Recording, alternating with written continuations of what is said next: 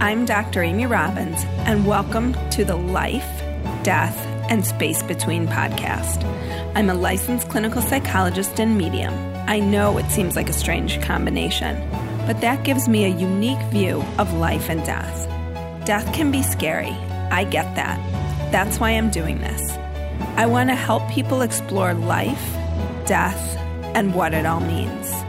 We are born and we die. What we do in the middle is the space between.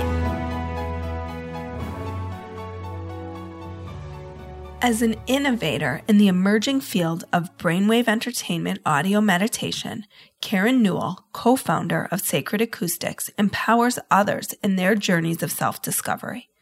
Using Sacred Acoustics recordings, she teaches how to connect to inner guidance, achieve inspiration, improve wellness, and develop intuition. In her search for answers to fundamental questions, it became clear that direct experience is crucial to full understanding. To bolster her strong sense of inner knowing and alignment with her higher nature, she enrolled in a series of hands-on experiential courses to investigate and develop such skills as lucid dreaming, astral travel, telepathy, remote viewing, self-hypnosis, and different forms of energy healing. She developed a facile expertise in living through daily connection with universal consciousness, using heart awareness as a central element. At international workshops presented with best-selling author Dr. Eben Alexander, Karen demonstrates key practices of consciousness exploration: heart awareness, intention, maintaining neutrality, emotional management, and cultivating internal knowing. She was co-author with Dr. Alexander of their latest book, Living in a Mindful Universe, A Neurosurgeon's Journey into the Heart of Consciousness. It is my greatest honor to welcome Dr. Karen Newell to Life, Death, and the Space Between. Thank you so much, Karen, for coming on today and talking with me. Thank you for inviting me. So a few weeks ago, I had Dr. Eben Alexander on the show, with whom you co-wrote Living in a Mindful Universe. And we talked about the notion of a life review. And today I wanted to talk with you a little about how we can truly open ourselves up to having more deep, meaningful spiritual experiences. And at the course I recently took with you, you and Eben talked about the spiritual crisis that we're experiencing right now, and how, as a result, we're experiencing mental, emotional, and physical crises. So can you speak to sort of how, in terms of embodying gratitude, that can help transform us? Because you spoke about this so beautifully, and it just made perfect sense to me. Right. Well, gratitude, the way I approach gratitude is very related to the heart and feeling gratitude, not just talking about gratitude. And so often when maybe we're all sitting around at Thanksgiving dinner and everyone goes around and says what they're grateful for. And we all say, oh, I love you so much. And, we tell each other these things with our words, with our mind. But do we feel that gratitude as we're speaking it? And what I mean by that is we should be able to, all of us, because we're all humans, we all have this heart inside of us. We all should be able to feel our hearts. And in our modern culture, as you say, there's so many crises going on. It seems like right and left. Most of us seem to shut down our hearts. We don't want to feel the pain that's going on in the world. But this can lead to lots and lots of problems, because when we choose not to feel our emotions, they stay inside of us and they cause trouble, whether we, are conscious of it or not. So the idea of generating gratitude in your heart is a way to sort of combat that. And so this isn't really, it seems simple, but it's not necessarily easy. For me, this concept was very challenging, and I would try to feel something in my heart, and all I could do was think about it. And so I took a lot of time to recall things in my life that made me feel happy. And this took a while, and I had to go back pretty far, but I found something in childhood. Very often these things happen in childhood before all these traumas happen. And in this case, my mother had taken in a stray dog who happened to be pregnant. And we didn't realize that at the time, but she gave birth to her puppies underneath my bed. Now, I was 6 years old, and this to me was the most magical thing. I had brothers around the same age. They were jealous. Why did she pick your bed? This was very special. And these puppies just were so cute and full of life, and I just loved them. I had this affinity for puppies. Not everyone does, but for me, puppies, thinking of all the dogs I'd ever had, really reminded me how to feel the gratitude in my heart. And then when I started going around in the world, these feelings of gratitude that I had been practicing generating started to bring me some rather unexpected return. In one case, I gave a $20 bill to a homeless man, something I hadn't really been doing on a regular basis. But something one day compelled me to hand this man not just a single dollar bill, but a $20 bill. And when I handed it to him, he looked at me and said, "Thank you so much. Now I can go get something to eat." And I felt good about giving him the money in my mind, but I also felt this amazing, warm, fuzzy, wonderful feeling in my heart. And I feel that because I had been practicing generating gratitude from within, I felt this man's gratitude in return. And it's just a beautiful thing we can do. And it's something we can practice on a daily basis. And as we begin to bring those more positive, beneficial feelings into our system, we start to combat those more negative types of emotions that are less beneficial to us. But when you're talking about practicing it, I think people might misunderstand that, right? Because I think there's the manufactured practicing it in some regard, which is write down 3 things you're grateful for today. And it becomes just this rote practice of an exercise versus like maybe today there's not going to be something that resonates so deeply in my heart, and that's okay.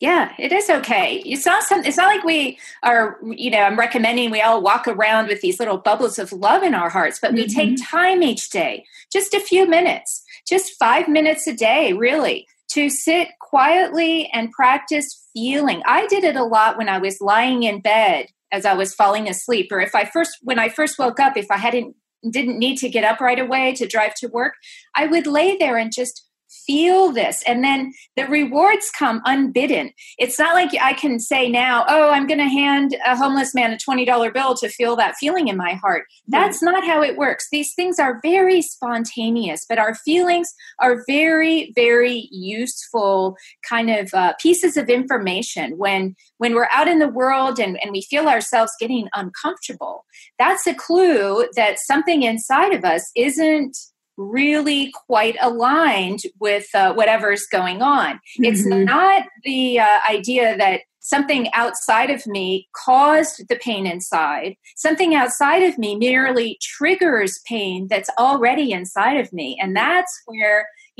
manufacturing and cultivating, practicing, yes, be very clear, feeling gratitude, not just performing a rote like prayer or something like the Lord's Prayer or something like that. It's a little bit different approach than what we've really been taught.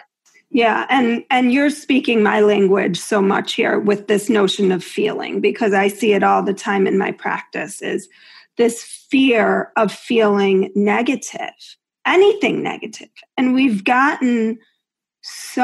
everything has gotten so watered down, and it has become all about being happy all the time and cultivating that constantly.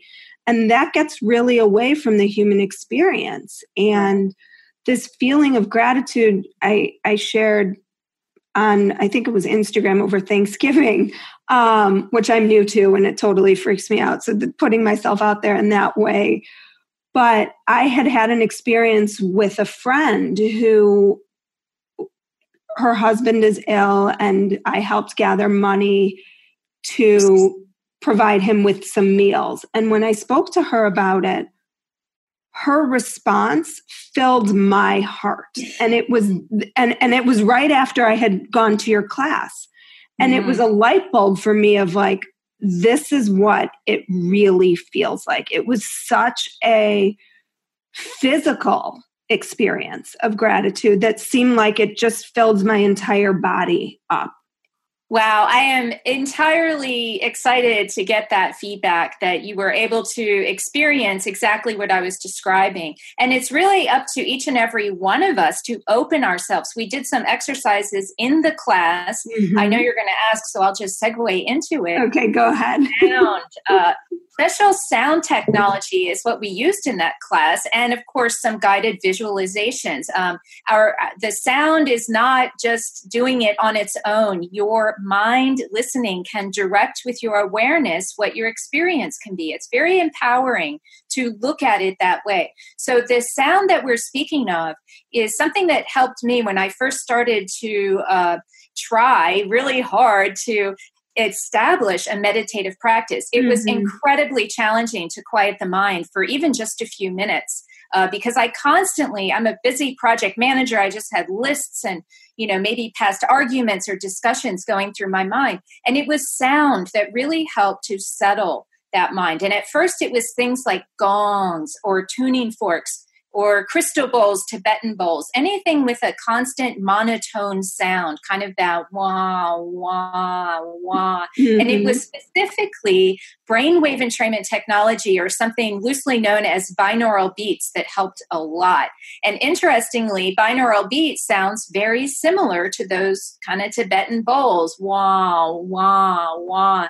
And what that is it's a signal going to the brain that helps to bring the brain into lower states of awareness associated with meditation, sleep, relaxation. And so the beta state is what we're in, now when we're talking, when we're analyzing, when we're thinking. And the lower states, delta, is associated with sleep. Theta and alpha are kind of in between delta and beta. And those are the states that these brainwave entrainment tones help to entrain the brain to these lower states of awareness, so that we don't have to practice for 10,000 hours like those Tibetan monks in order to get somewhere. And in our Western world, we're a little impatient. We're used to things happening quickly. And so this, meditation or any kind of practice of going within can never be one of those very quick fix sorts of things. It does involve some commitment and daily or almost daily regular kind of practice, but the sound can help it go a little more quickly. Now, people who already have a meditative practice, some will say that the sound helps them to go even deeper. A few will say that the sound kind of gets in their way because they're already used to a certain method. And that's the beauty of the sound, is that we're all unique. We're all going to respond differently. I learned recently that our brain waves, each and every one of us, have incredibly unique brain waves. And it's akin to our thumbprints. They are actually unique to every individual. So the tones will affect us all slightly differently, but there are some patterns. Some people will feel vibrations or tingling in the body. Others will get profoundly relaxed, where the body is really relaxed, but the mind is still aware. A good clue that you're in the right space is if you can hear yourself gently snoring. That means that your body has kind of fallen asleep, but you're still aware, and you're like, wait, how could that be? It can be a subtle thing if you're a beginner first getting into these kind of expanded states of awareness. So you want to really practice and find out for yourself. We have a free download on sacredacoustics.com that your listeners can go to our website, put in their email, and we'll send you a link to that free download so you can find out for yourself just how powerful these tones can be. And I have a lot of people that often ask me how they can have more experiences getting in touch with different realms of consciousness. Is this a channel for that as well? This absolutely is a channel for, really, I call it kind of an altered state of awareness or expanded state of awareness. It's kind of like, this is our here and now. And when you listen to the tones, it kind of brings you one step away from the here and now, and you can kind of think of it as tuning into a different radio station. They're there all the time. They're just not accessible to us when we're walking around and thinking about our daily life. So you must calm yourself. You must calm your mind, relax your body. The dream state is a very common place where people can kind of get in touch with, say, the souls of departed loved ones. And so this is kind of like putting yourself into a dream state, but from the daytime, so you kind of go from a everyday walking around into a very profound relaxed state. Whereas in a dream, you're relaxed and then your awareness pops up in the middle of it. And really, the souls of our departed loved ones are just waiting for us to get calm so that they can access our energy field and start to have some kind of connection. Mm-hmm. Yeah. And I find too, in doing this work and doing some medium work, but really the profound experience of a personal experience, or the personal profoundness of your own experience is so much more powerful than going outside, than seeking that knowledge from someone else. And I know Brian Weiss is really clear on this, and part of his work is allowing people to have the experience of their own past life experience, because that means more than me saying, oh, your dead grandfather is here, or in a past life you did this. It's undeniable once you've had the experience. Absolutely. Exactly like you described being at our workshop and then going out and feeling your heart, not just hearing me talk about it like I am today, but actually feeling it. And you're like, oh, that's what she's talking about. Experience is absolutely critical to understanding these types of kinds of things that happen. Just hearing us talk about it isn't enough. And at first, people think that maybe you have to have this huge, profound experience where a big light shows up and, there's your grandmother clear as a bell and it's very obvious. Right. I got to tell you, even when that happens, if it should happen, people doubt, is it real? And so I recommend that people start more with kind of smaller things, build up your confidence that what you're actually interacting with has some basis in reality, is not just something that you're making up. We need to learn to trust our inner kind of promptings. This is something in our world that, things like intuition and gut feelings, it's funny how they're kind of diminished or dismissed when it's just something like that. But then you start talking to people like police officers who use their intuition every single day when they're sizing up a crime scene or talking to potential criminals. It actually is being used on a regular basis. We just don't talk about it that much. And we need to learn how to get in touch with that inner being that we are. And when you brought up emotions earlier, a lot of times when we first start paying attention to our inner being, what we do is end up triggering all those past stored emotions. I know that's what happened to me, and I'm thinking, this is why I'm doing this, so I can go in there and have a crying spree. But people shy away from meditation because of that, because they don't know what to do when these emotions come up, because we don't learn how to deal with emotions very well. And so they're like, all right, I'm not doing that anymore. This doesn't feel good. Yeah, it didn't feel good to me at first. And I thought, what is the purpose of all of this? But what I realized over time is that if I felt myself kind of getting teary or emotional at the beginning of one of these, I'll call them sound journey sessions, meditative sessions, whatever, what have you. But I would start to feel myself getting teary. And I started to tell myself, oh my gosh, this is going to be a good one. Because I realized that every time I would get into one of these experiences and my emotions were triggered, I would allow myself to feel the emotion. It's good to have sort of that inner observer, that neutral part of you that kind of pays attention to the breathing and the thoughts, to have that kind of in your awareness. But this process can help you develop it. And there's a part of you that can sort of observe as you have these emotions. Again, whatever's in your system that's triggered needs to be released. And so I would sit and allow myself to feel. I didn't have to analyze. I didn't have to know. So of course, my mind sometimes wanted to analyze, but that was not a requirement. And I found that after I cried or whatever it was, felt this emotion again, that as long as I kept allowing myself to feel and not shut it down, it evolved, and it kept evolving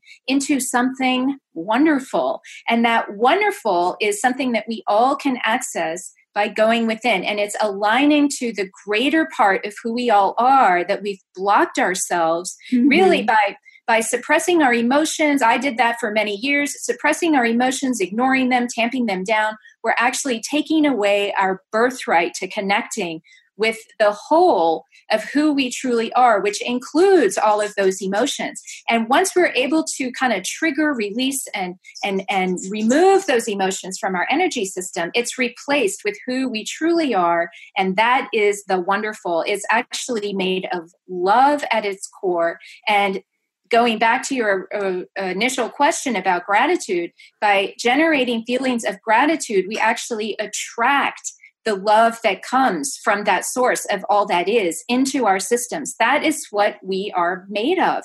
And the way to get it inside of us is to develop it from within. It's not just going to happen by things that are going on around us or nice things people say to us, or maybe we get into a good relationship and we think, oh, that means I must be good enough. No, it happens from inside. And more people that I talk to, and this was my experience too, the more of us who take the time to get aligned inside, clear those stored past traumas, generate these feelings of gratitude, love from within, and get aligned and peace on the inside, the external world seems to just take care of itself. Right. Everything seems to start lining up the way you always wanted it to. And, but you can't do it for that reason with some kind of expectation that something's going to happen. But I'm telling you, that's exactly what happened. And I wanted things to be happening back during my 3 to 4 years of really taking tons of workshops and journaling and all of the things I was doing. And eventually I realized when I really let go of wanting to make something happen and said, forget it, or probably a different, more expletive word, forget it, then things started to happen. And that was my surrender, my release, my letting go. And you can't pretend to let go and release. You really have to reach a point where it happens. And as these things... The universe knows when we fake it, right? Yes. And really, too, because the world around you doesn't shift. And you're like, oh, that didn't work. And it's, just keep practicing, keep aligning with that inner being of who you are, and the world truly will start to change and morph around you to meet all your wildest dreams. That's all, the only way I can put it. And it's not until you actually do it, just like that feeling in your heart, that you can truly deeply understand how this really works. Well, and that's why when you were speaking at the course and you said, the crises of mental, emotional, and physical are spiritual, it's because of that, right? When we try to make something mental that isn't meant to be a mental exercise, it's meant to be a spiritual exercise, but we try to muscle our way through it. That's what leads to all these other crises and issues, is when we can't allow for that connection.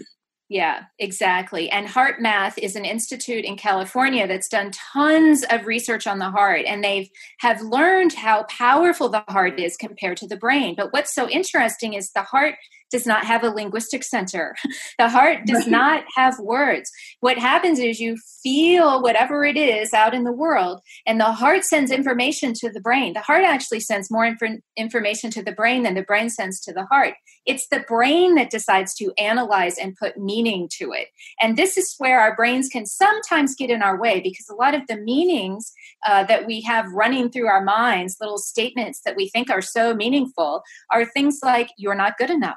Or you're not worthy. You're not lovable, I hear a lot. Not lovable, or you don't do this right, or you don't do that right. And we're constantly reminding ourselves of all the things that we do incorrectly. And those are the voices that we want to shift. Those are the voices that we want to change. But by feeling the heart and not assigning words to them in the beginning is a beautiful way to really get in touch with that feeling state. We talk about the emotional, mental, physical body, and the physical body gets tons of attention, if you have some kind of medical issue, and the mental, one would say, in the psychiatric world, gets lots of attention. But emotions are a little trickier. They're not so easy to learn. And so often, as you were saying earlier, psychiatric practice just wants to keep you from being sad. And, Yeah, I had a niece, a young adult niece some years ago who was seeing a therapist who had recommended antidepressants. And she said to me, "Do you think I should take them?" And I said, "Well, how do you feel? What's going on?" And she said, "Well, I feel sad." And I said, "Well, it's okay to feel sad. Why do you not want to feel sad?" She wasn't describing what I think of as someone who is truly depressed, is drawn in their world. They can't interact with anyone. Right. They have trouble even getting out of bed. They're not eating. Their sleeping is disturbed. They can't concentrate. They can't go to work. Right. Right. And she did not have that experience at all. And so I think it's a disservice, especially to our young people, even older people, to think that just feeling sad, that somehow something's wrong with you. Right. But feeling sadness, feeling anger, feeling all of these things help us to learn in our world. These are important emotions. If we were all just walking around feeling happy, that would be wonderful on one level if we were truly happy on the inside out. But many of us are just pretending to be happy to satisfy the people around us. Get off my back. I'm not really sad or angry. And then we suppress our emotions, and that turns into disease eventually, and lots of troubles that then we turn to the Western medicine to fix all our physical problems when we're not even addressing our internal, I'll call them spiritual problems. Well, and how do we even know happiness without the opposite? Very true. That is so, so true. Now, when I was doing what I called my spiritual boot camp, when I was taking tons and tons of classes, I was working full time at the same time, but also taking all these classes. The idea of love kept coming to me as a very important lesson for me to learn. And this was confusing to me because I thought, well, that's everybody's lesson. Everybody has to learn about love. What's the big deal? It feels a little generic, I think, sometimes. Yeah, it seemed like it. But in my case, it wasn't as generic as all that, because I was actually in a relationship that I thought was going to teach me about love, but it wasn't. It was teaching me the exact opposite of what love is not. And that is a love filled with conditions and ways to behave in order to be accepted. And I was trying so hard in that relationship to do everything to make this person happy. And it was because I thought that's how I was going to learn about love. And in fact, it's the exact opposite. Anytime someone is in a personal relationship putting conditions on you for receiving their love, that's not really love. Maybe you've got something going on there and there's something where the relationship is useful in some fashion, but it's not truly love. And I didn't know that without having the experience of the absence of it. And so these opposite emotions are incredibly useful. This is a world of polarity, and we do have, opposites going on, and it's a beautiful way to learn. In the book I wrote with Eben Alexander, Living in a Mindful Universe, we talk about how we're all one, that really we're connected through one consciousness. And when we come to this realm, experiencing things in these polarity opposites really helps us to learn how the whole comes together. Well, we have to wrap up for today, but this was, always enlightening for me to chat about this stuff. So I'm really appreciative for you taking the time today to talk with me. Well, thank you. It was wonderful to talk with you too. And if people are interested in downloading their first experience, they can go to Sacred Acoustics. SacredAcoustics.com. Look for the free download icon, enter your email, and we'll send you an email with a link to that download. Okay, great. Well, thank you so much, Karen, for taking the time today. All right. Thank you. Like what you heard today and want to hear more? Curious about what comes next and what it all means?